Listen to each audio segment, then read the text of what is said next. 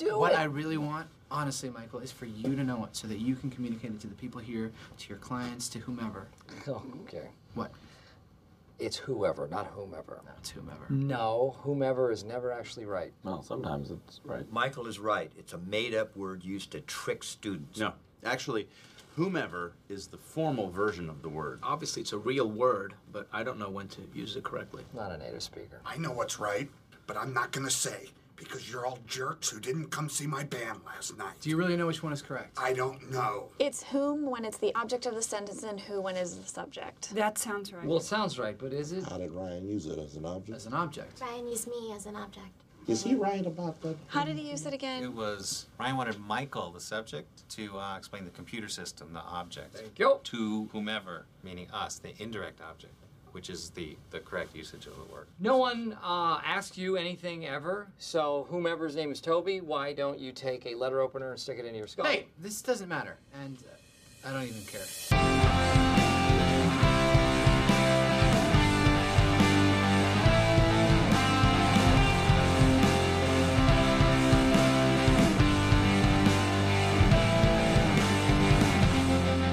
Say what you mean. Ready? Yep, You sure? I'm good.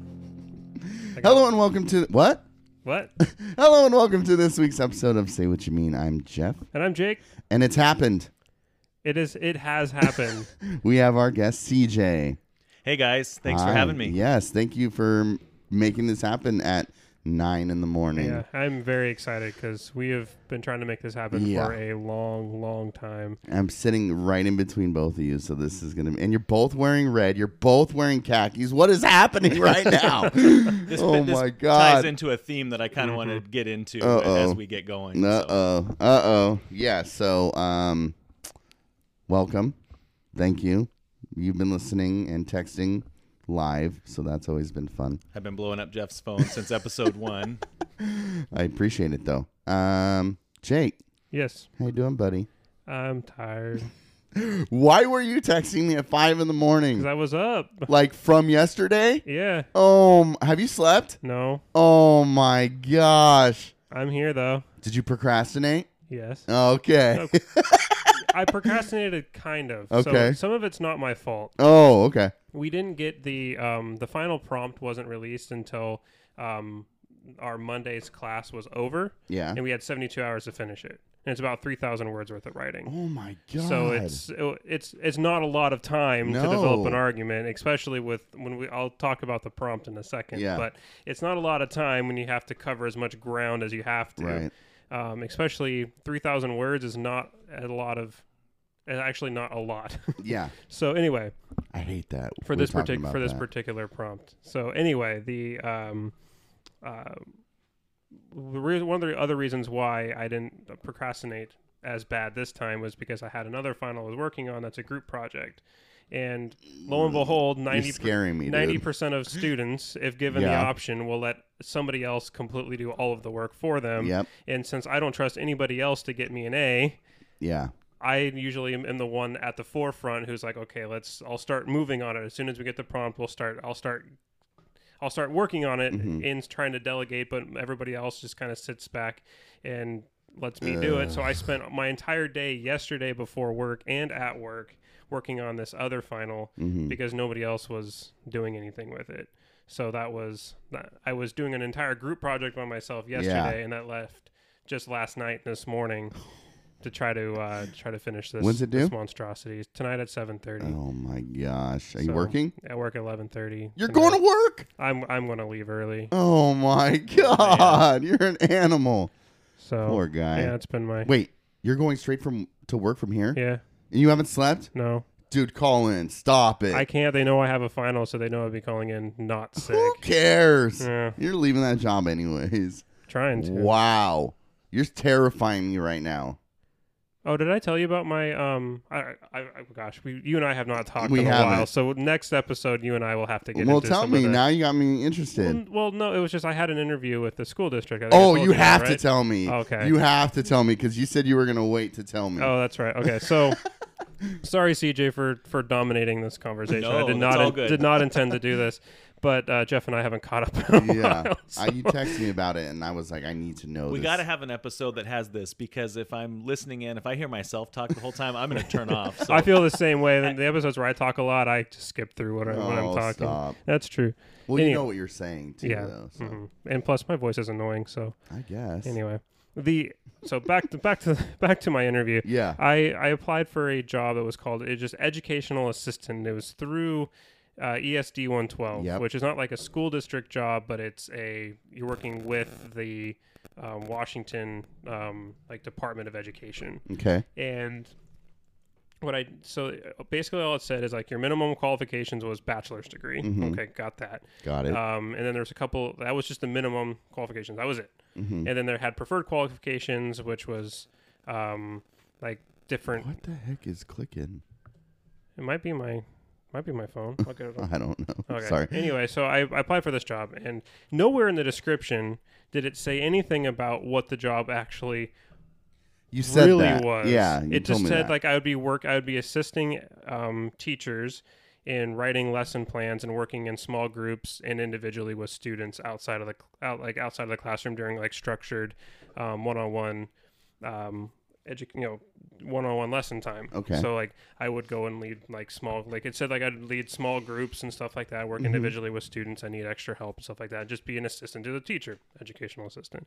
So I show up there, get into the interview, I sit down, and the first question the guy asks me, he says, "So why did you want to work with at-risk youth in a juvenile detention center?" Oh, God. And it wasn't, dude, it was not that. They left that completely out of the description. That's annoying. So I hadn't even like, I was like, oh crap. Like, what am I supposed to answer to? I've been like researching backwards design and different like, right. different stuff that like different like pedagogy for education. Mhm. And then I end up with a question of why do I want to work with at-risk youth? I was like, I don't. Did you say that? No. Oh, God. I was able to. wish I you would saved have. it. I pivoted well enough, but overall, like it was a much better experience than my Fisher investment. Yes. Yeah. If anybody has heard that story, it's What on the episode crap? 11. I was in shock. I was like, only this would happen to me. Like I would show up and they would just be this. I don't know how you don't write that. Right. Like this is working at a juvenile detention center in downtown Vancouver. It wasn't anywhere because they even handed me the description. Like Where'd you when I apply sat for the down. job? What's that? Where did you apply for it? Through government jobs. Yeah, it should say on there. Mm-hmm. Yeah, they even handed me the printout of it. And when I sat down, they're like, well, "We assume you've seen this," and I said, "Yeah." And I took it with me when I left. I reread back through it, and nowhere, even on the flyer that they handed me, did it say anything like that. Whoa! So that really sucked. But it was also like, man, not again. I would totally do that job. Would you? I would love that job. Okay. Yeah. I don't have any. Well, I wouldn't. I guess I wouldn't You necessarily. do a podcast with an at-risk kid.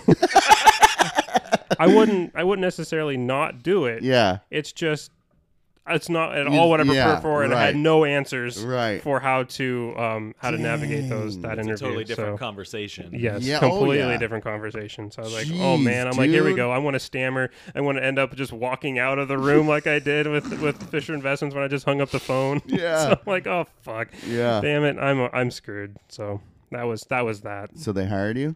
No, I haven't heard anything. Dude, I'm surprised you got a call back from government jobs. I thought that website was a sham because I applied for like 57 jobs a day. It pretty much is, man. It's like it's a black hole. Like That's crazy. And I'm a little disappointed with our alma mater.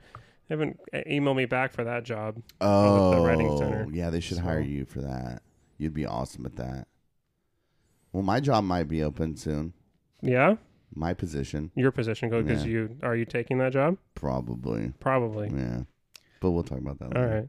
right. Whoa. Yeah. Spoiler alert.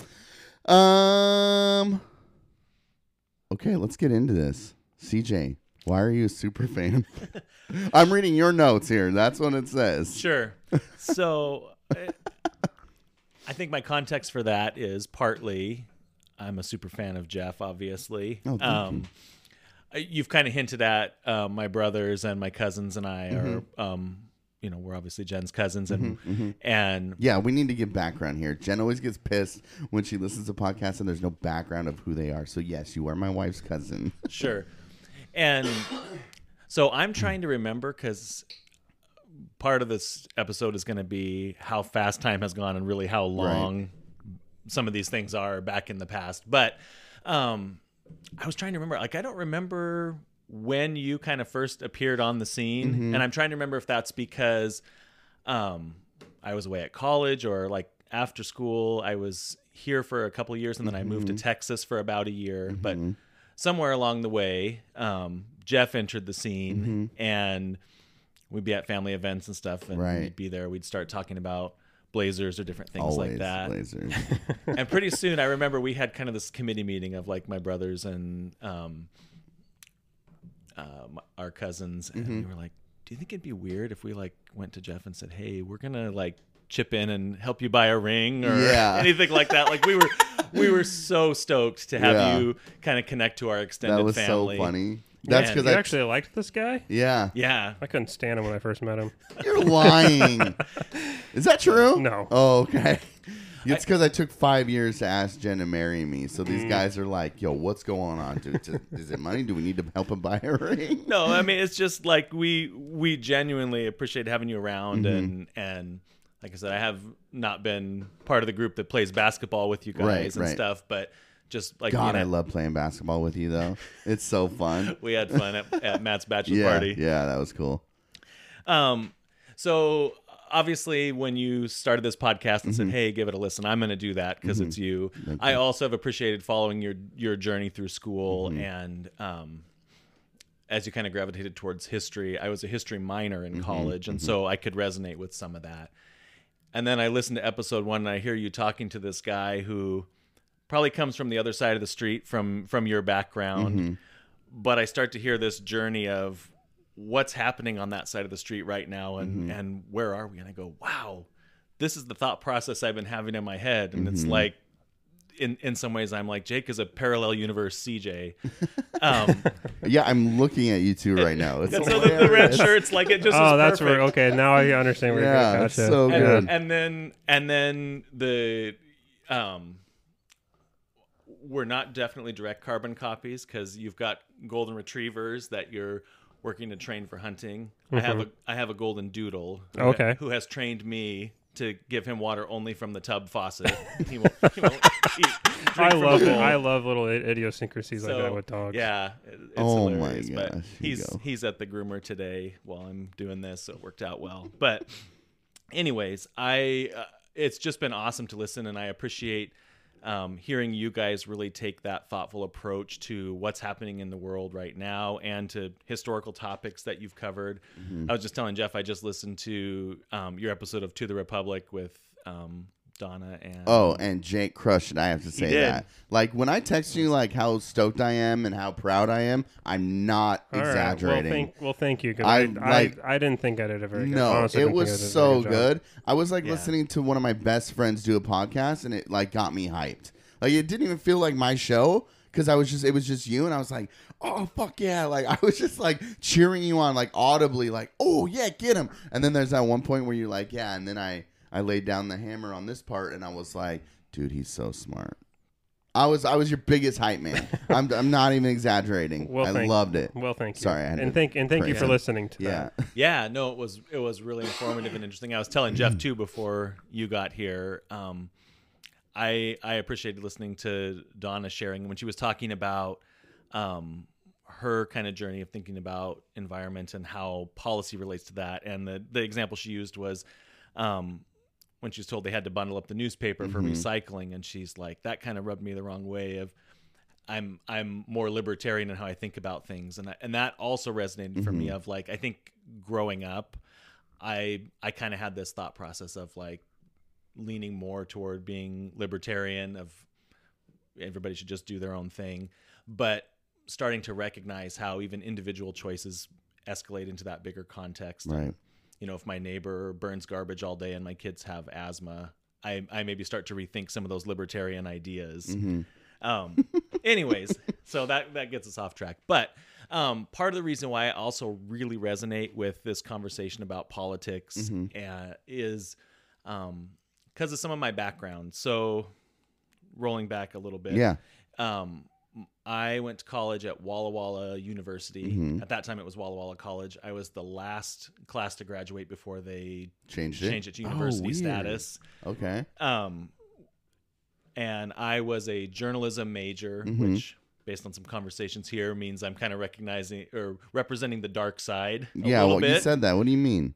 Well, I mean, we talk about the media and feeling like it's maybe not portraying things accurately, for sure. And so we can get into that a little bit. Yeah. But I'm hoping I can redeem myself by bringing that history minor. And how I ended up doing those things is I had a 4th grade teacher who told me I was a really good writer. Said that in parent-teacher conference in front of my parents. So probably in my early education, that was the thing that stuck with me the most. For sure. And so for the rest of my academic career, I just carried with me that I have skill around writing. Which probably means I tried to coast on it a little bit and didn't develop it as much as I could or should have. But when I got to college, I was like, okay, I know I'm really good at writing. So to be successful, I should think about what's going to require writing. And so I thought, well, maybe I'll be an English major. And then I started looking and thinking, do I really want to read a bunch of classical English literature? No, you don't. Delve deep into that. I started that route. Didn't sound very fun. No. So then I was talking with a career counselor or college admission counselor, and journalism came up as we were looking through the catalog, and I thought that sounds really interesting because it's like here and now. And it's writing and then in my mind I thought of history as a minor because I see journalism as like documenting the history of right now. Right. You guys talk about going to primary sources. Many of those things are put together by journalists at that time. I would say one of the other things that was really formidable in all of that experience, I was thinking about this after agreeing to come on and thinking through some of that stuff, is when I was a senior in high school, so when I'm making all these decisions, was 2001, so 9/11 happened. Oh, gosh. At the beginning of my senior year of high school. Right. And I just remember... Senior year? Yeah. That was my freshman year. Yeah. Yeah. I'm old. But I just remember, like, being glued to the TV. And I mean, I think for all of us who were alive and at that age at that time, that's our JFK assassination moment. Sure. That's our Pearl Harbor moment. It defines what we think about as a pivotal moment in our country and in our history. And I remember really seeing that through the lens of journalism. And that's interesting. And I think in a lot of ways, at least in that initial period right after that happened, we saw some of what the best of what journalism can and should be, which is getting rid of all of the commentary and the slants to things, and just really holding up a transparent lens and inviting people to look through and say, this is what's happening. And it was tough and it was scary. And I still have, I think, the newspaper from the next day that had the headlines and stuff. Do you? That's awesome. I think the Columbian. And then the thing I remember the most too was like a little bit later that week, when you started to see the stories of people with like just homemade signs with like a picture of a loved one that they couldn't find. Yeah. And as a senior in high school, just like recognizing that these events, maybe that we had read about in a history book, they're not just this thing that happens and history moves on, but like there are real people and families who are deeply affected by that. Yeah. You know, living where we do, I, didn't firsthand know anybody that was directly affected. But, as time goes on, you start to meet people or you hear those things. But even if you don't, you just see that and recognize, like, in another reality, that could be me or that could be my family. And so I think I went into school with this kind of like really noble ideal of I'm going to be a newspaper writer. Yeah. I'm going to tell those kinds of stories. And I was really lucky. So Walla Walla University is a small church religious college. I think there were about 2,000 students, if I remember right. Okay. And Walla Walla is a unique community because you have Walla Walla University there. You have Whitman College, which is a fancy private university or college, and then you also have a community college that really focuses on all in Walla Walla. Yeah, wow, agriculture. So there's there's a big farm community Right. there, and it's kind of been in this transformation. So the wine industry has taken, and then there's also, because of a number of factors, but you have like this art community as well. So you have kind of all walks of life there. Right. It's really interesting. One summer I stayed through the summer, and the town is totally different because you have all of these students that come, and Right. then they all leave, and it's like you have a handful of church people who are still there, and you have these farmers, and then you have kind of some, it's probably gotten much bigger since then, but like these tourists that come for the wine and stuff. But I would hate staying. it was, I would so hate it. This is why I stayed, and this is why it was actually pretty cool. So that's what I was getting at. So Yeah. small school, small journalism program, but there was a college newspaper. There was a college Wow. TV news program that was part of a local TV station there. And there was a radio station, which was like just like a contemporary Christian radio station. But during my time there, I got to work at the TV station and at the radio station. One of my good friends, who's actually been my boss 2 different times now, hired me on to be the associate news director for the news program that the college did for the TV station. So the summer I stayed was the summer after she graduated, and I was promoted to news director. Oh, and so that's cool. every day we got to come in and look at what was happening in the world. We had the AP Wire, and then we had 3 TVs in our little office where we worked, and we would have on like CNN and Fox News, and I think that I would always put the other one on ESPN and watch. Pardon the interruption and Around the Horn. Yeah, you got to have the sports. But we would put together like a short news program. It was kind of like if you listen on the radio and they have like the top headlines at the top of the hour, like very, very short segments that we would say like, here's 3 or 4 local news stories that were happening, and 3 or 4 national and international stories. And then we would always end with like a, here's a squirrel water skiing, kind of like, yeah, we of call course. it, you call it the kicker. It's Yeah. like the kind of lighthearted thing to send people out.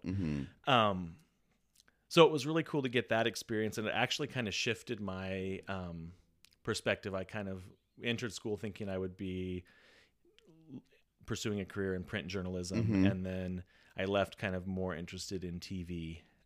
That's crazy. The only kind of actual reporting that I did for one of those TV stories was actually a really interesting story. So my senior year, the Iraq War was going on, and there was a soldier from the Tri-Cities, which is near Walla Walla, that had been killed.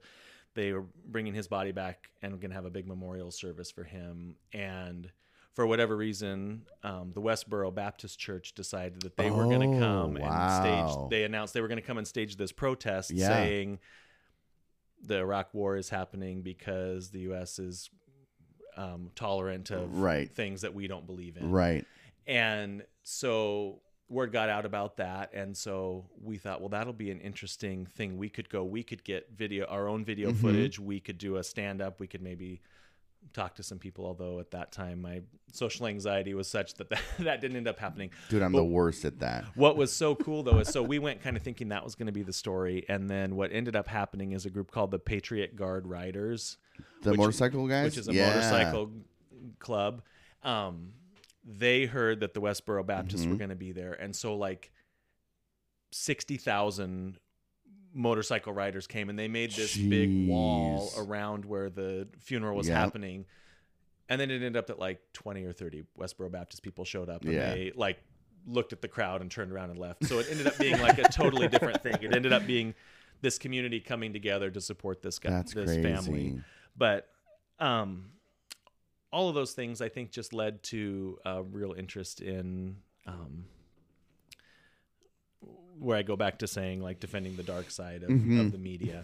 I think there's deep down there's a noble ideal, or there can be, right? And there's important value in taking seriously how you take the events of the world, of a local community, and tell that story to people. Right. I had a journalism professor who talked about journalism being a culture's conversation with itself. So as I was kind of thinking about preparing my thoughts, I remembered that. And what I take that to mean is like the role of the media is to hold up a mirror, right? And whether that's through television or through a newspaper or something like that. And in a perfect scenario, we as a society look into it and we say, this is who and what we are, right? And then it's our opportunity to decide, do we like what we see? Just like if we look in a mirror at home, we can say, oh, I want to change something. And then we work hard to make that happen. I don't know that that's always happening today. The one thing I always come back to, and sorry I always come back to this, but I always come back to, I feel like comedians do that a lot too. They're constantly having this narrative or reflection on society and telling jokes about it that pokes fun at where we are, the things that we do, but also those can sometimes be very serious topics. Yeah, I mean, it reveals truth. Right. And you and I have talked, I think it would be really interesting in especially some of these early debates where there's so many candidates and it's so hard to be memorable.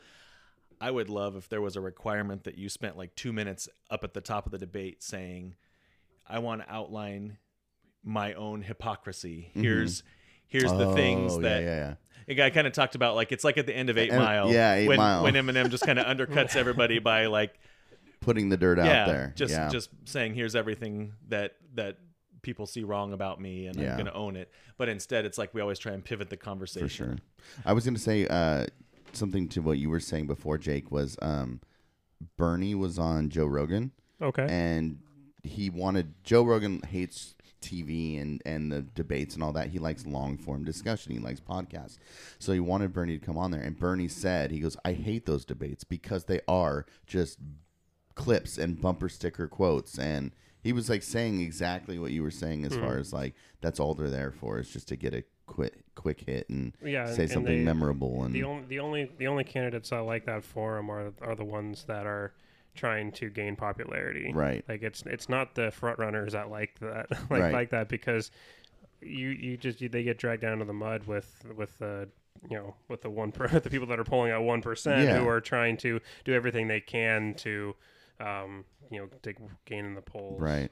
I thought it was interesting. I think that's also a symptom of the holding up the mirror, because as a society, that's sometimes kind of what we ask for. That's the other thing I was going to get to is another picture I've had of the media is recognizing that in this country, media and news is a for-profit endeavor. And so, And so if you opened a restaurant and said, I'm only going to give people the exact food that's like perfect nutrition for them. Yeah. Even if you advertised it as that, people are not going to go there. They're going to go to the place next door that has the, you get a T-shirt if you finish this steak in 2 hours or whatever.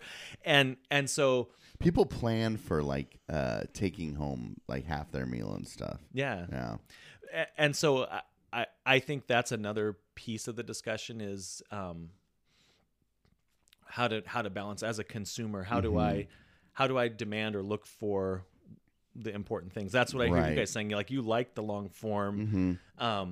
When you guys talk about articles on your podcast, you're usually talking about, the Atlantic or the New York Times or some of these long form journalism pieces that still fit that more classic model. And I cheat with the New York Times, and then he sends me like an 8-page article. And I'm like, oh gosh, okay. But I think that's so important. And you talked about comedy. I was thinking too, like during kind of the period I want to talk about. And like when I started, I remember my coworker and I at the TV station, we sat down in like the very first episode of the Colbert Report. Oh, wow. We sat in the newsroom and watched it as we're putting stuff together, and we were like, this is awesome. It's like such a game changer. But the more I think about it, I think there's value in things like that. And what it maybe does, though, is gives people a false sense of understanding the issues. Because those comedians are doing the same thing in the debates. They're taking these big topics and often breaking them down into bumper sticker size things or that was ahead of the time, but like, taking the news of the day and making it into memes. And that doesn't tell the whole story. It should encourage us. I mean, it's fun and it's entertaining and there's value there, but it should encourage us to look deeper and say, how do we understand these issues? I think I enjoy it so much because it's delivered like on this nice plate that I enjoy. But then I take that and I go, I'm going to look into that and I'm going to make more of that. Yeah. Where people will just eat it up and be like, oh, I guess I have all the information I need from this comedian instead of looking to investigate a little more. Definitely. Yeah. I mean, each one of those guys like have their own little niche and their differentiation within it. And like the one I like the most is actually Seth Meyers. He does he does his Closer Look. Yeah. He actually, it's like 10 minutes. And he does. I haven't seen this though. He does go in like pretty decent, like he goes in pretty decent depth. Uh-huh.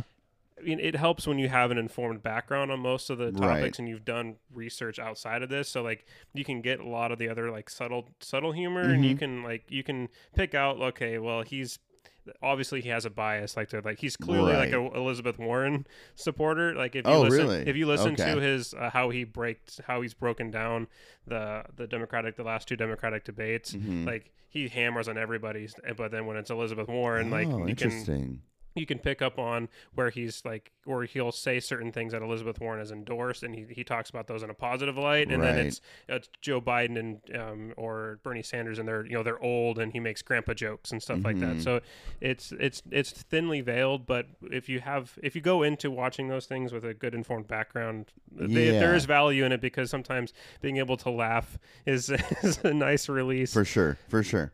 Yeah, that's a good point. I'll have to watch that. What's it called? A Closer Look? A Closer Look from Seth Meyers. Okay. Yeah, we've talked about, what's his name, trying to be political, and it just doesn't work. James Corden, yeah. Corden and Fallon both. It's just like, you guys are just, they're just jumping on that bandwagon because they know like it gets ratings right now, because if you talk bad about Trump, you're going to get a huge It'll be on boost. YouTube, and then people will look that clip up. You're going to get a huge boost in your and whether you know what you're talking about or not, which clearly Jimmy Fallon just parrots like everything else that he's like hearing. The president on the head.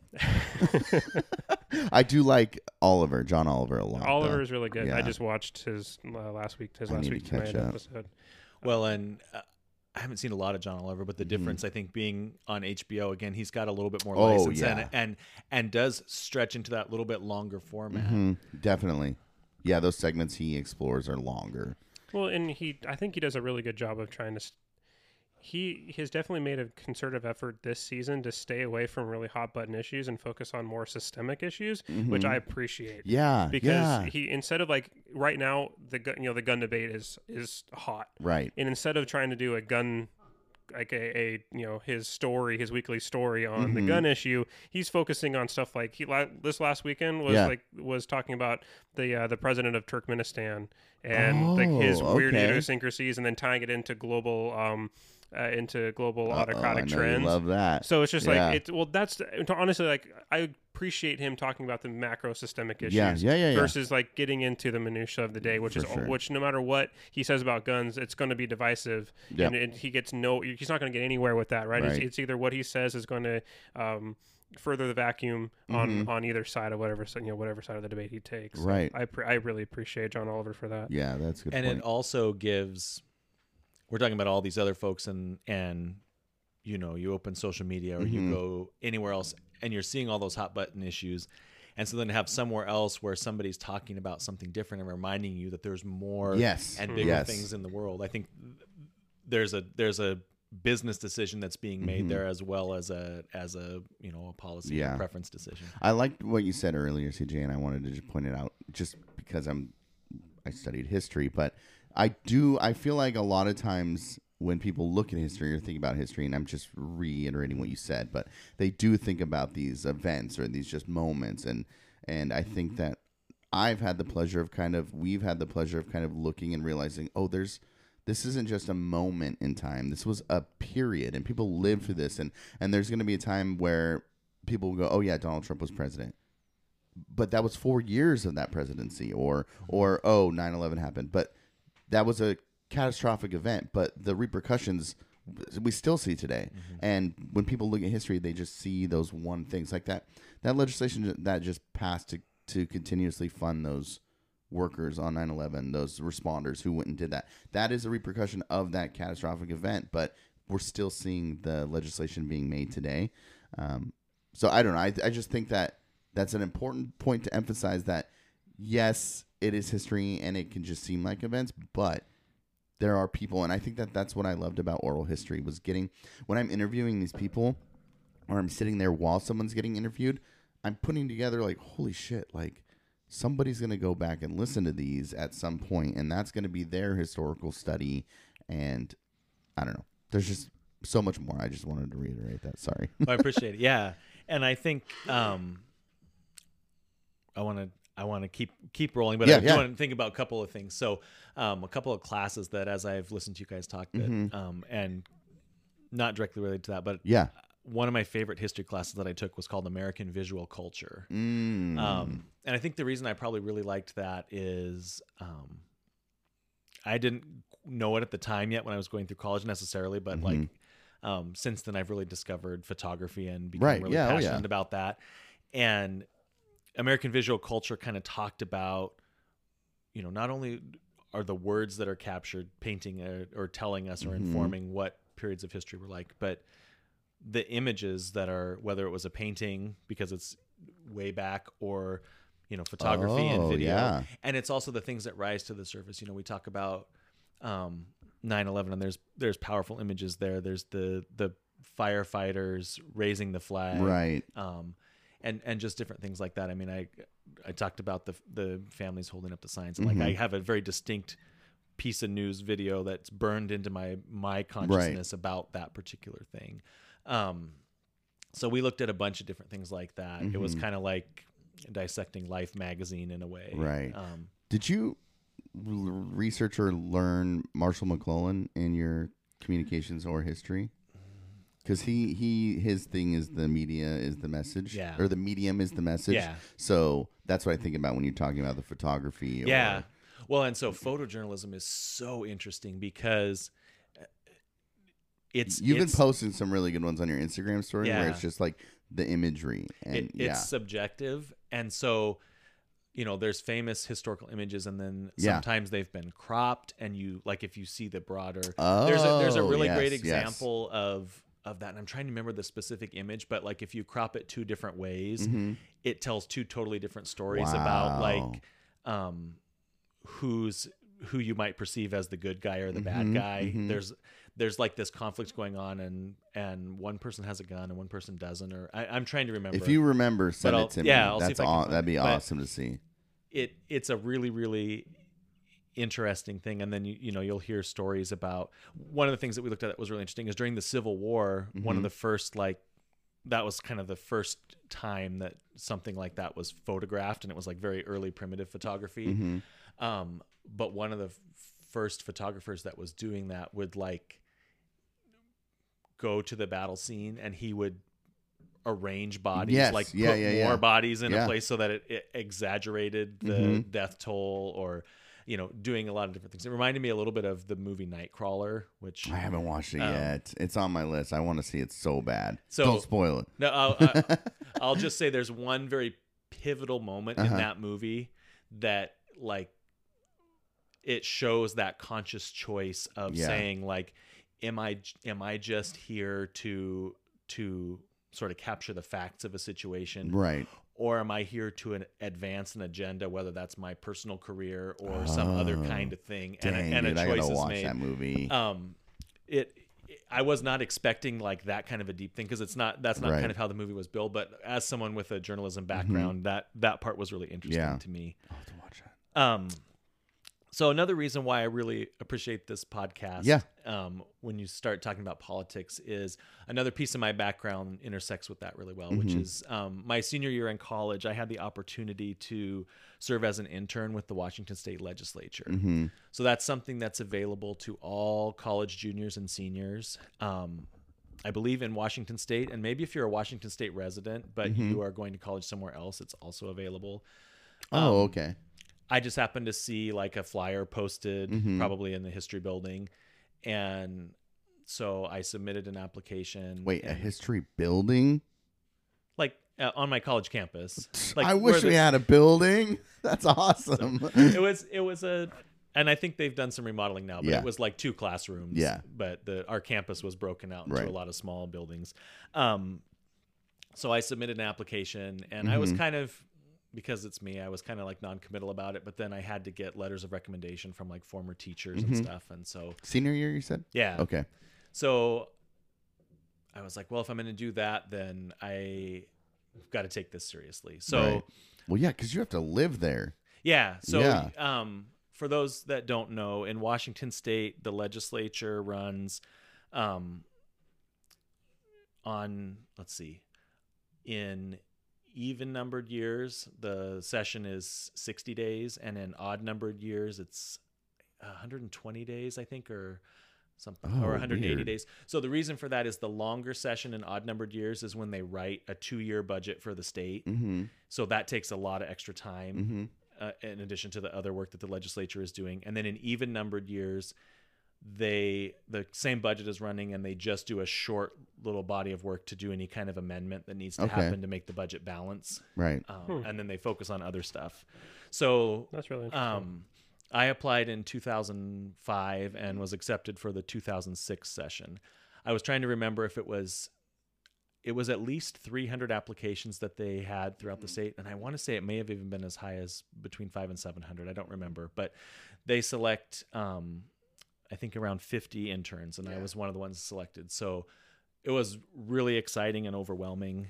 I can't say enough good things about the program, and about particularly the coordinator who was doing it at that time. From what I understand, Washington has one of the best legislative intern programs. During the summers, the coordinator at that time would go to other states and essentially teach their intern programs how to do the things that they were doing here.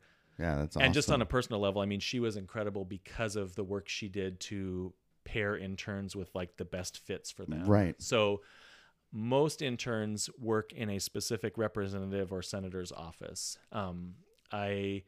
Like Jeff said, I had to move to Olympia during the session, which was kind of overwhelming for me. I'd kind of lived in this sheltered bubble. I had gone to church school all the way through in college, so I had been part of this just very narrow, small community. And suddenly I'm leaving all that. I'm going to Olympia and like trying to find a place to live. Right. There were, I think, 5 interns selected from my college that particular year. So a couple of us found a house in Shelton, which was like 30 minutes from Olympia. And it was like somebody's vacation house that they would rent to us for just a couple months, because that was very tricky to find. They had some resources for short-term housing. Was it during the summer? It's January to March. Okay. So it always starts at the beginning of the year. Okay. That's crazy. But anyway, so the 2 interns that I was working with were both assigned. Well, no. So one was assigned to Mike Hewitt, who was the Senate minority leader at that time. He was a Republican from Walla Walla. And then the other intern that was living with us was assigned to Senator Jeanine Cole Wells, who was a Democrat from, I think, in the Seattle area. I can't remember for sure.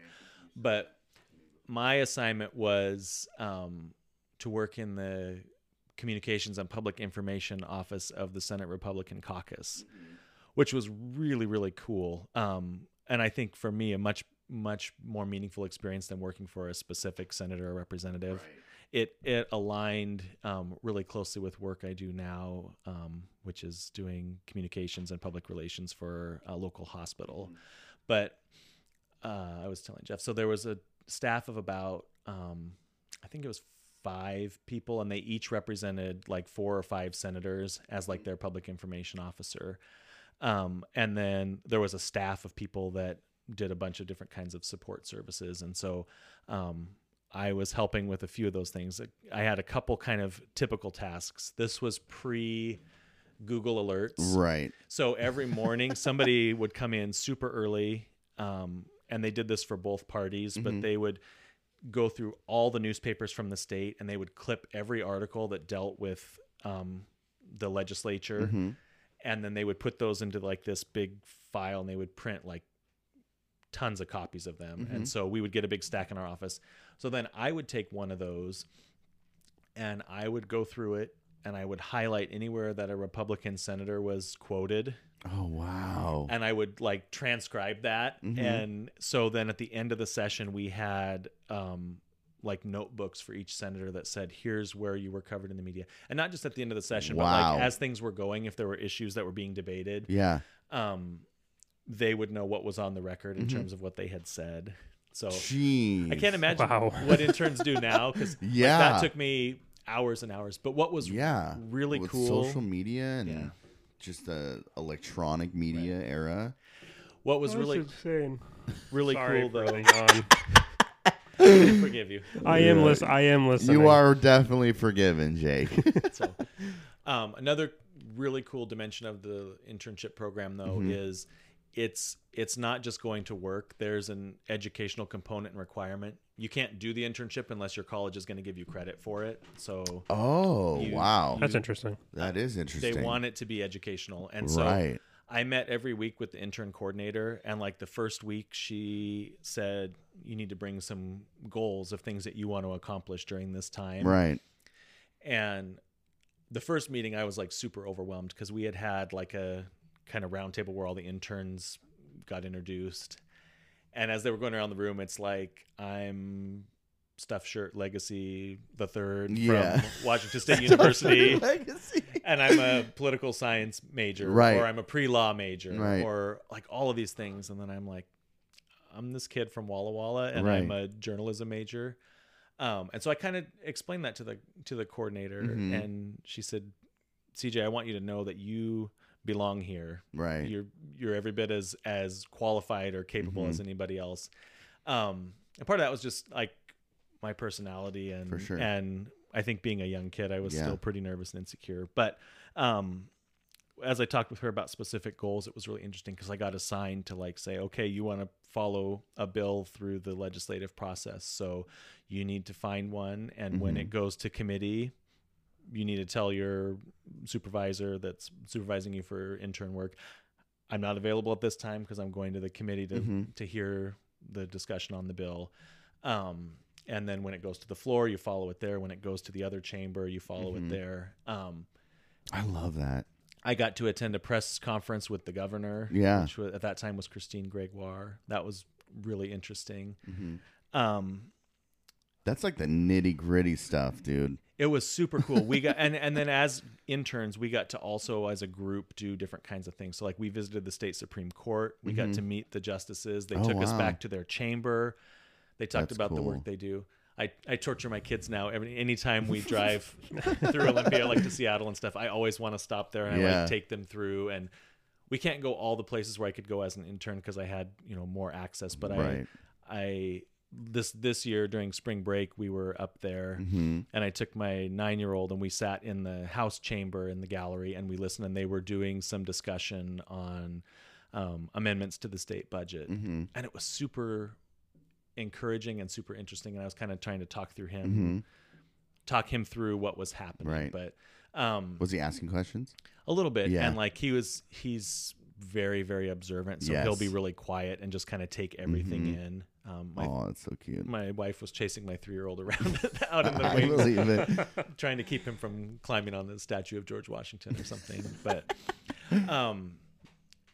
it was just really, really cool to see all those parts of the process. I would highly recommend.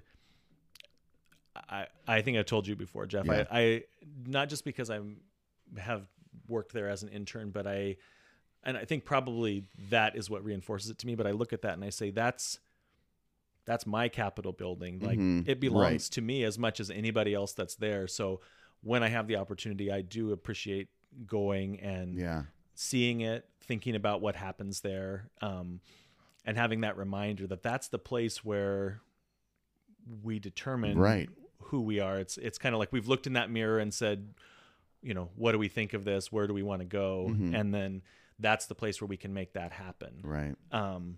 And there's a lot of different ways that takes place. Yeah. One of the other cool things about being an intern was the food. So, I love food. one of the things people talk about in government is lobbying. Yeah. And so one of the things that means is that if you're in Olympia during the legislative session and you have some kind of badge that says that you work for some part of government, you pretty much never have to pay for dinner if you don't want to, because there's always some group that's there hosting a dinner where they can bring people in and talk about different kinds of issues.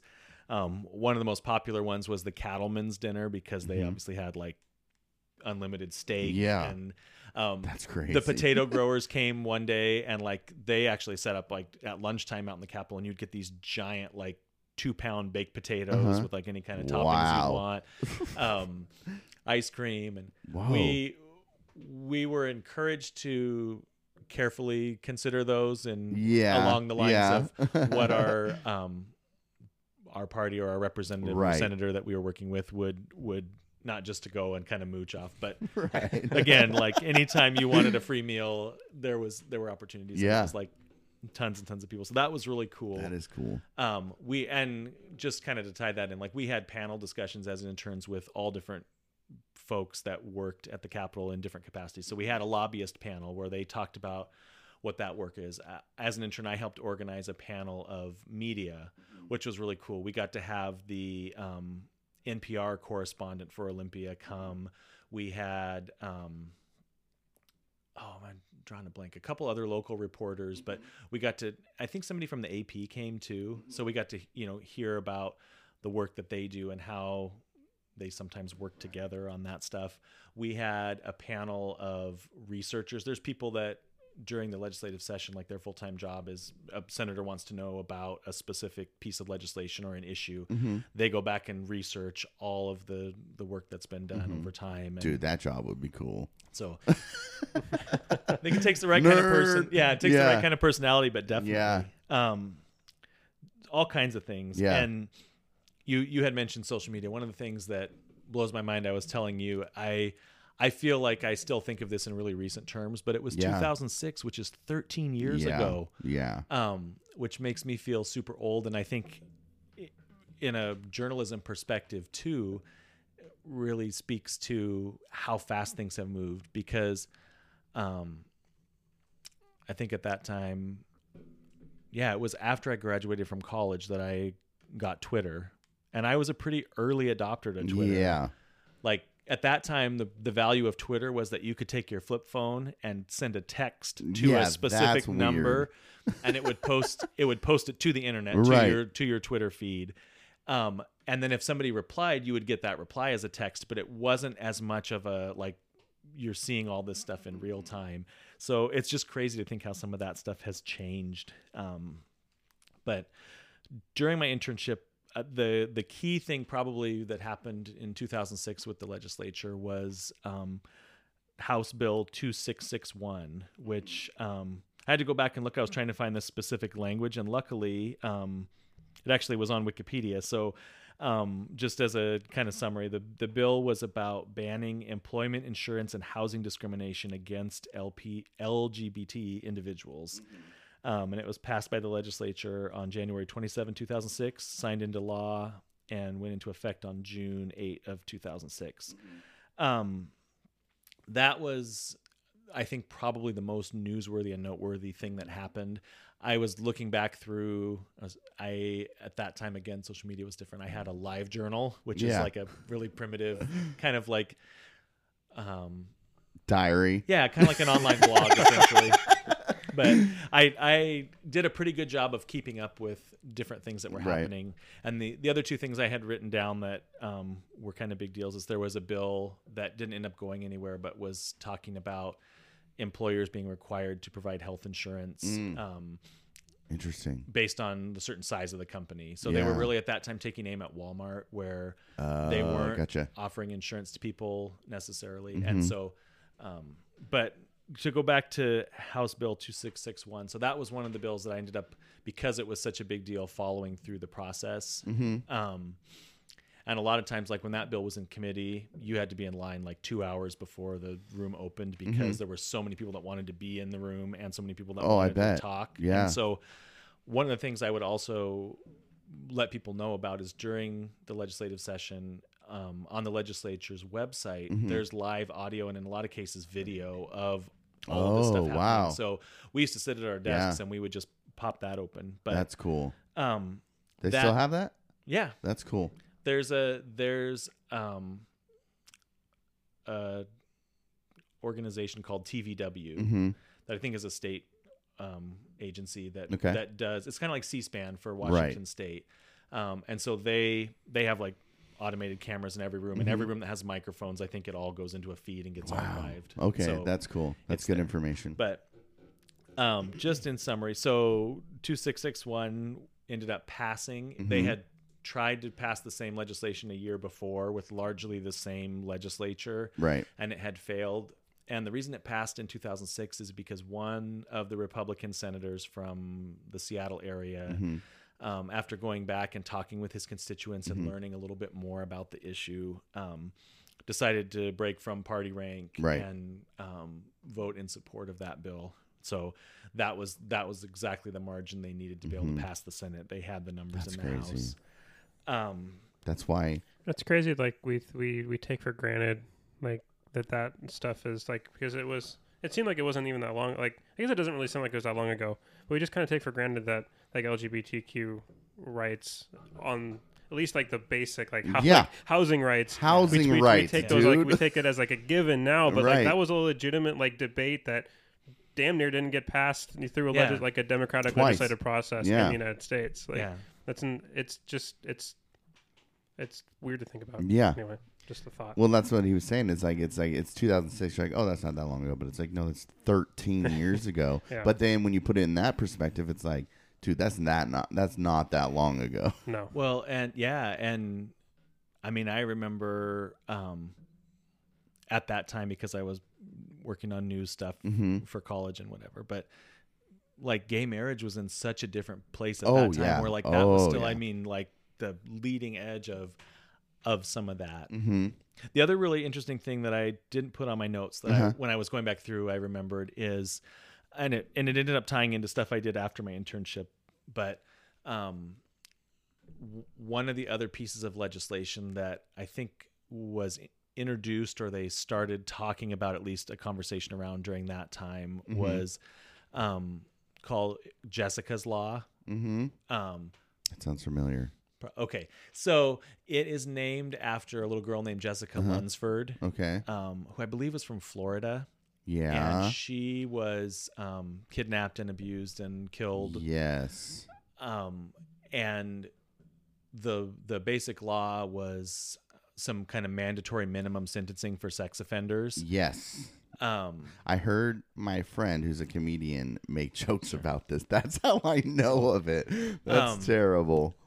I had the opportunity. There was a rally kind of in support of that legislation. Right. And Jessica Lunsford's father, Mark, was there and spoke and shared kind of some of his perspective. It was a really, really interesting event to go to. Right. And a little bit different than like the formality of the things that happen in committees and on the floor. The people that were there obviously were largely in support of the legislation. What was this event? So there was just like a rally on the steps of the Capitol. See, what I'm imagining and what I like is that, you know, you've seen the very formulaic part of it, but now you're seeing the participation of the people, and how that is very much a part of it. Yeah, and I would say like the farmers bringing the potatoes and stuff is like another variation. Oh, that's of a good that. point. Yeah, and like they may not have a really specific agenda that they're pushing hard, right? But it's similar. So what was interesting at this rally is I think, especially where I was at in that time, like I was pretty supportive of this idea. I think that, you know, preying on children is terrible, and we've got to protect kids, and have, you know, very punitive actions that happen. And then I'm at this event and they're kind of having political people make their positioning statements about the bill. And there are these folks in the crowd who are like, string them up. I've got a rope in my truck. And like all of this stuff. And I just remember like in probably a lot of the same ways that I look now at where our country is and where like the way I have leaned growing up, I see it going to a place where I'm not totally comfortable. Right. And it's like figuring out how do you navigate that? Where does it go? But it was very interesting to hear Mark Lunsford speak and then to get to shake his hand and talk with him afterward and to think about, again, taking like something like this piece of legislation or like a law and making it very, very personal.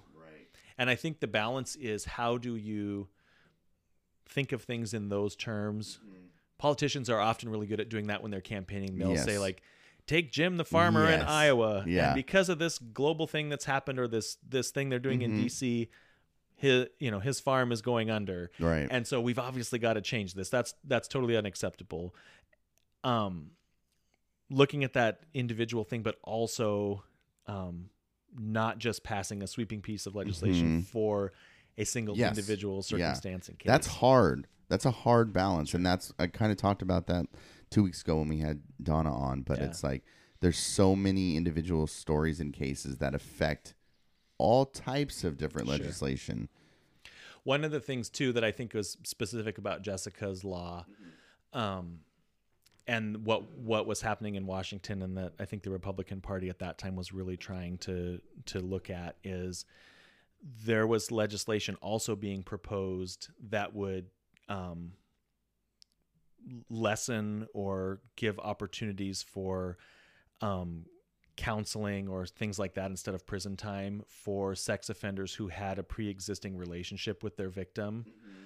The idea behind that is, if you are a victim, or if you are a family member of a victim and you find out, you might be less likely to report that crime if you're under the understanding that at minimum that person's going to get 25 years in prison, and there's no negotiating around that. Oh, that's interesting. The argument on the other side was that we teach our kids to be wary of strangers, and that there are people that they can trust, people from church, people from school, coaches, things like that. And that if those people violate that trust, we've got to have a strong punishment that holds them accountable. So it's a difficult issue. And as I recall, there wasn't legislation passed. I know it didn't pass at that time because it tied in with some things that I did after the legislative session. So I got done in March. Spring quarter for my school started in April. I had some personal stuff going on. That was another reason why this internship was like so critical for me. I had been dating somebody basically all through college, and our relationship ended up finally ending right as I was leaving for my internship. And wow. Okay. That was a super welcome distraction. Right. It was super helpful. So are you going to school while you're up there doing this? I mean, I could have taken like online classes or something I wanted to, but basically no. Okay. So that was what I did for winter quarter, which also meant I was postponing graduation. Yeah, that's what I was going to ask. And so I got done with the internship. I did not feel like I was ready to be back up at school and face some of that situation. I also was looking and realizing that there were certain classes that I had to take in sequence, like winter and spring quarter, that are only for seniors. So I decided not to go back to school for spring quarter, but I didn't have any kind of plan of what I was going to do. So that was kind of really nerve-wracking. And then like a week after the spring term started, I got this phone call. So again, we had all kinds of opportunities as interns, and I had gone to this lunch where there were people there talking about working on campaigns and like the groups that are formed to help support different candidates. And so this guy called and was like, hey, you put your phone number down on this list of somebody that'd be interested in working on campaigns. We have a county commissioner that's running for re-election in Kitsap County, which is just across the Puget Sound from Seattle. She's actually looking for somebody that can start right away. I don't know what your school schedule is or if that's something that'd be of interest to you. But so I ended up driving up there, interviewing with the candidate and with this consultant, and on a Thursday or a Friday, and then coming home, loading a bunch of stuff in the car and driving up and moving into a hotel like the following week till I could find an apartment, and working as a campaign manager for a county commissioner. Yeah.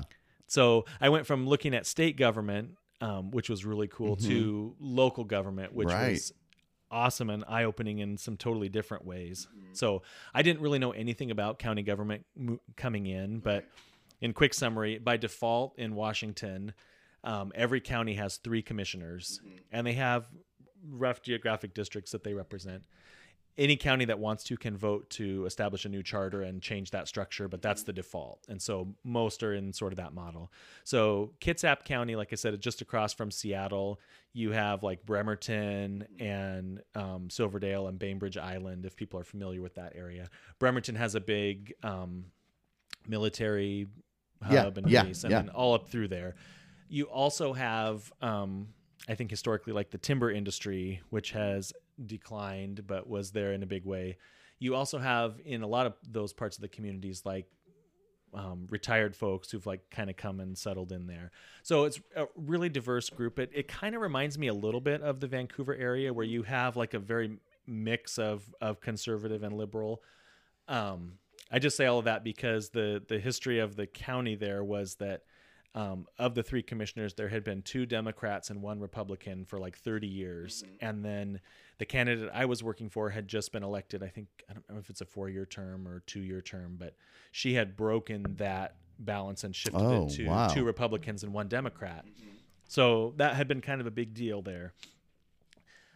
So it's 2006, which is a midterm election year for George W. Bush in his 2nd term. There's a lot of sentiment around the Iraq War going on and different things like that. So nationally, people are swinging probably more to the left. And in this kind of independent, balanced county, there certainly was some sentiment around that. What was interesting in the primary, two things, and I see some of it kind of potentially being repeated today. So this candidate had come in and shifted the balance of power to 2 Republicans instead of 2 Democrats. One of the other things that had happened at the state legislature is they had passed some legislation that talked about property zoning. And I'm trying to remember the specifics, but it basically had to do with like how close to a creek or a pond or a body of water could you develop your land or build or things like that. So people who have that libertarian mindset say, it's my land, I should be able to do what I want with it. Right. And then you have people who obviously are in support of saying we need to protect these resources. It's something that, yes, it's on your land, but watersheds affect everybody. And so the candidate I was working for had essentially said, we are going to enforce what the legislature has passed. We're going to fall in line with that. As you kind of had this Tea Party mentality developing within the Republican Party, there was a strong contingent there who said, no, like we have the majority in the county. We should fight this. We should do what we want. We should do what's right for our people and their land that they own. And so as a result, she had a challenger in the primary, who was this guy who like kind of was lockstep with that. And basically said she was too moderate and had not pushed hard enough, which really which really appealed to the base that was eroding, because you had people who were probably in the middle who were leaning more left. Yeah. The other thing that happened that was really interesting, and I think this has changed now, but in 2006, when you voted in a primary election in Washington, you could only vote in one party's primary. So if you said I'm Democrat, you could only vote in the Democratic races. If you said I'm Republican, you could only vote in the Republican races. And why I think that was really important in the if you voted in it, okay. Well, Washington's a caucus, so you could show up to either one of them. Right. Yeah. But I guess it's honor system that you just can't show up to the other parties. I've been to Republican caucuses. Yeah, but isn't it in Oregon? Whatever you're registered as, you're only allowed. Or is this for local elections? Yeah, I don't know. Local elections, I guess you do vote. Like it's a primary system, but for president, I guess it's a caucus. And so why that mattered is in 2006 in Kitsap County, the county sheriff's position was up for election, and all the candidates who were running for sheriff were running as Democrats. So if you valued the sheriff, which people may value the sheriff more than the county commissioner, you had to vote in the Democratic primary to have a say in that particular office. Right. Which, again, I think further eroded the number of people who were voting in the Republican primary. Yeah. As a result, my candidate, who was an incumbent, was defeated. Right. Which was crazy, too, because I had leased this apartment through November thinking, okay, we'll have the primary and the general election. So now I suddenly in like August or September, I'm out of a job again. Yeah. And the next, what I forgot to mention too is like a couple weeks after I got hired to work for this candidate, she had 2 different consultants working on her campaign, and she ended up firing the one who had hired me, who I knew. Oh, wow. So I ended up working directly with her and with this other consultant that she was working with, who was super interesting. He's like most interesting man in the world kind of status, because he, at that time, he was running political campaigns in Turkey and like other places. And then, so he would go and do work there consulting. And then he kind of just did a couple local campaigns sort of for fun. Mm-hmm. And so this was one of the ones that he was doing. But it was my just hobby. Like, yeah. Wow. Well, it's like doing a podcast at 9 a.m. on a Thursday for fun. That's true. That's true. So anyways, so the original consultant that had hired me called me back and was like, hey, I don't know how your things are shaping up, but I have a candidate in the local area there that's running for state senate. There was a Republican seat that the incumbent was not seeking re-election, and so they had another candidate who was running. Right. So I ended up moving to work on his campaign. Jeez. And one of his big platform things was Jessica's Law. He had a neighbor whose daughter had this experience. Right. And it was somebody that the family had a close relationship with. And so he was really, really passionate about that. And it was interesting because I had that offer. And then I also had an offer for somebody that was a state representative who was running for re-election. She was an incumbent. She'd had the position for several terms. And I think it was the consultant who hired me basically said, like, you know, where you're at in your life and your career right now, you want to work with one of these people that is going to win, that it's kind of a slam dunk, because then when you're done with school, they'll hire you to work on their staff, or they'll be an in for you to find a job in Olympia if that's something. And at that time, with the experience I had, I was like, that could be really cool. Right. And so I ended up working on this campaign, and in 2006, in this kind of divided county where, you know, things kind of were roughly split, there wasn't a single Republican that held their seat or was elected. So it went totally blue. Whoa. So the county commission race that I had been in, the candidate that defeated the commissioner I was working for, who was like way to the right, like we're gonna defend our rights and our land and everything. He was defeated by a 26-year-old who had just graduated from college but ran as a Democrat. Right. And I think it's really interesting because it talks about how people take their national sentiments and apply them locally. Right. Mm. And I think that's an easy trap to do or to fall into. Right. We all are exposed to those national things. We've talked about it. You see them everywhere. It's much harder to find local information. It's a narrower audience. You have to go to these smaller local sources. Right. But you also have the opportunity to go and potentially meet those folks in person or see the issues. I know on one of your earlier episodes, we were talking about like, how long does a stoplight take? Right. Like, that's something I observe every day versus, again, like thinking of some of the stuff that's happening other places. Right. And recognizing who has the ability to affect change in some of those areas. Yeah. What are you thinking? Because you kind of were like, Well, on what specifically? The Tea Party stuff? Oh, I mean, we've talked about it, how the Republican Party became, you know, it was a process where the Republican Party ate itself for the better part of 4 years. Right. And then it manifested and rebounded as a new being under Trump. Mm-hmm. So. Well, and one thing, we're almost out of time here, but one thing I want to say is, like, Jake and I were looking through a comment section and we saw it was a Democratic page and they were just bickering about the dumbest stuff. And I just like, look at this fighting right here. And Jake's like, I know that. I've seen that. And it's just interesting because I'm watching all of this through a lens of like a party that I identify with. And Jake's watching and going, I've seen this. Like, I know what's going to happen. And that's something that, as kind of an outsider to the Democratic Party, but that's something that I feel like I've observed. It seems like, and maybe this has changed, but by and large, the Republican Party has had kind of this this similar direction, or like this core set of issues or values that everybody is pulling on. And the Democratic Party has opposed some of those things. Right. But different factions have opposed different parts of it.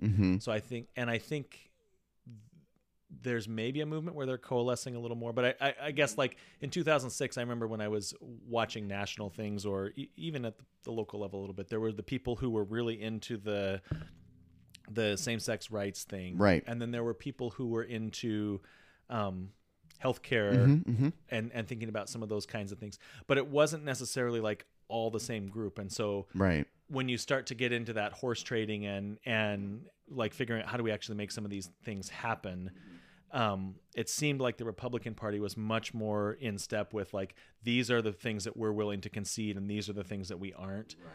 And on the other side of the aisle, everybody wanted to hold on to their pet personal issue. And wouldn't let that go. And there wasn't kind of that same basic set of like, this is what we're looking for. Right. I don't know. There was a lot of factionalism in the Republican Party between 2010 and 2016, to the point where, any sort of compromise is seen as weakness by moderates. Right. Any sort of concession on immigration, like the Gang of Eight bill, right? Marco Rubio will never live that down in the minds of Tea Party voters because he worked on legislation that would have provided a path to citizenship for legal immigration. Illegal immigrants that meet a certain amount of criteria. We don't have to get into what the Gang of Eight bill was, but John McCain was on that. Marco Rubio was on that. Some prominent establishment Republicans who hold those core values were marginalized and became cast off. Marco Rubio has since rebranded himself, right? But initially that ended up killing him in the 2016 primaries. He just couldn't live that down because these issues had become so factional, and then over time, the Tea Party lost a lot. The Republican Party's lost a lot of general elections, especially the one that comes to mind was in the Senate race in Nevada when Harry Reid won re-election in 2014. Is that the moderate Republican that was running against him was polling better, but he ended up losing the primary to a Tea Party candidate who was unelectable. And so ushers in. So basically, the Tea Party took a lot of what I'm getting at is the Tea Party took a lot of losses, but eventually they survived and they rebound. The Republican Party under the Tea Party leadership did rebound, but it's manifested in something that doesn't hold anything what I would consider as traditional Republican values. Right. So I see that same transformation process happening where in the Democratic Party now if you're a moderate Democrat that has a track record of working across the aisle, see Joe Biden, you're a traitor, right? Like right. we're gonna bring all this stuff up from the past, and you worked with so and so, and like you worked with this guy, you worked with this senator, like he was a racist, so how could you have worked with that guy? Right. Well, it's just like, well, they're both elected officials. They're mandated to work with other elected officials. That was the nature of the game back then. I mean, that is the tactics that's being used today, and I see the same populism that grew within the Republican Party is now it's starting to take hold. And I think the Democrats will probably lose in 2020. Yeah. But eventually it will rebrand itself, come up as a progressive populist party, and we'll just have two populist parties yelling at each other. Right. Building walls instead of bridges. Yeah. Metaphorically and or literally. And literally. Because now it'll be, okay, if you're a Republican, you're a Trump supporter, and you don't have any sort of claim to power, it's just when we're reading that when we talked about it in democratic norms, right? Like when you erode the legitimacy of your opponent to be a rightful holder of power, you create this system where people don't. It's like all of a sudden now it's life. They see it as life or death, right? I have to vote for a Democrat regardless of who it is because that Republican is so bad, right? We can't allow him to take power, and then that just erodes cooperation, and it makes it honestly governance impossible. So, just kind of a macro take on all this different stuff we've been talking about. All right. Well, CJ, we didn't get to anything. else. You So we'll guys- have you to guys have you can- back. You guys can keep I going. I warned you. Yeah. You guys yeah. can keep going. I'm the one that has to take off. No, Jake, it's not the same without you. Twins over here. Well, you had to. I mean, you weren't on the last episode. I That's felt bad okay. about that. Well, Nobody wants to hear me talk. that's not true. I told Jeff when you move to DC, if schedules get difficult, I'll be the pinch hitter and There you Awesome. go. Well, that's perfect. Yeah. keep things rolling. Right. Oh, Boogie tore his ACL. I just got the update. Are you kidding Again? me? Yeah. Oh my gosh. Where is he playing? Lakers. Suck it. All right. Any last thoughts, you two? CJ? Just thank you guys. It's been Thank you. Yeah. a Thanks delight. for and- coming on. Yeah. We'll have to talk Blazers next time and get closer to the Oh season. We'll get my you on. gosh. Yes, Oh, yeah. we have to do Blazers. I know people were like, no, but suck it. It's our show. We You do what guys, we you want. guys missed it this time, but it's coming. Yeah. It's oh, coming in a it's- big way. Yeah. Oh yeah. This is going to be a special season. We're winning it all. You We're- see that court? We're winning at that court. Yeah, we're winning it. That's All right. sure. Thanks, CJ, so much. Sorry we didn't get to everything, but we'll have you back anytime that we can make this happen. Awesome. Thank you guys. Yeah. For sure. Go to work, Jake. All right. Bye. Bye.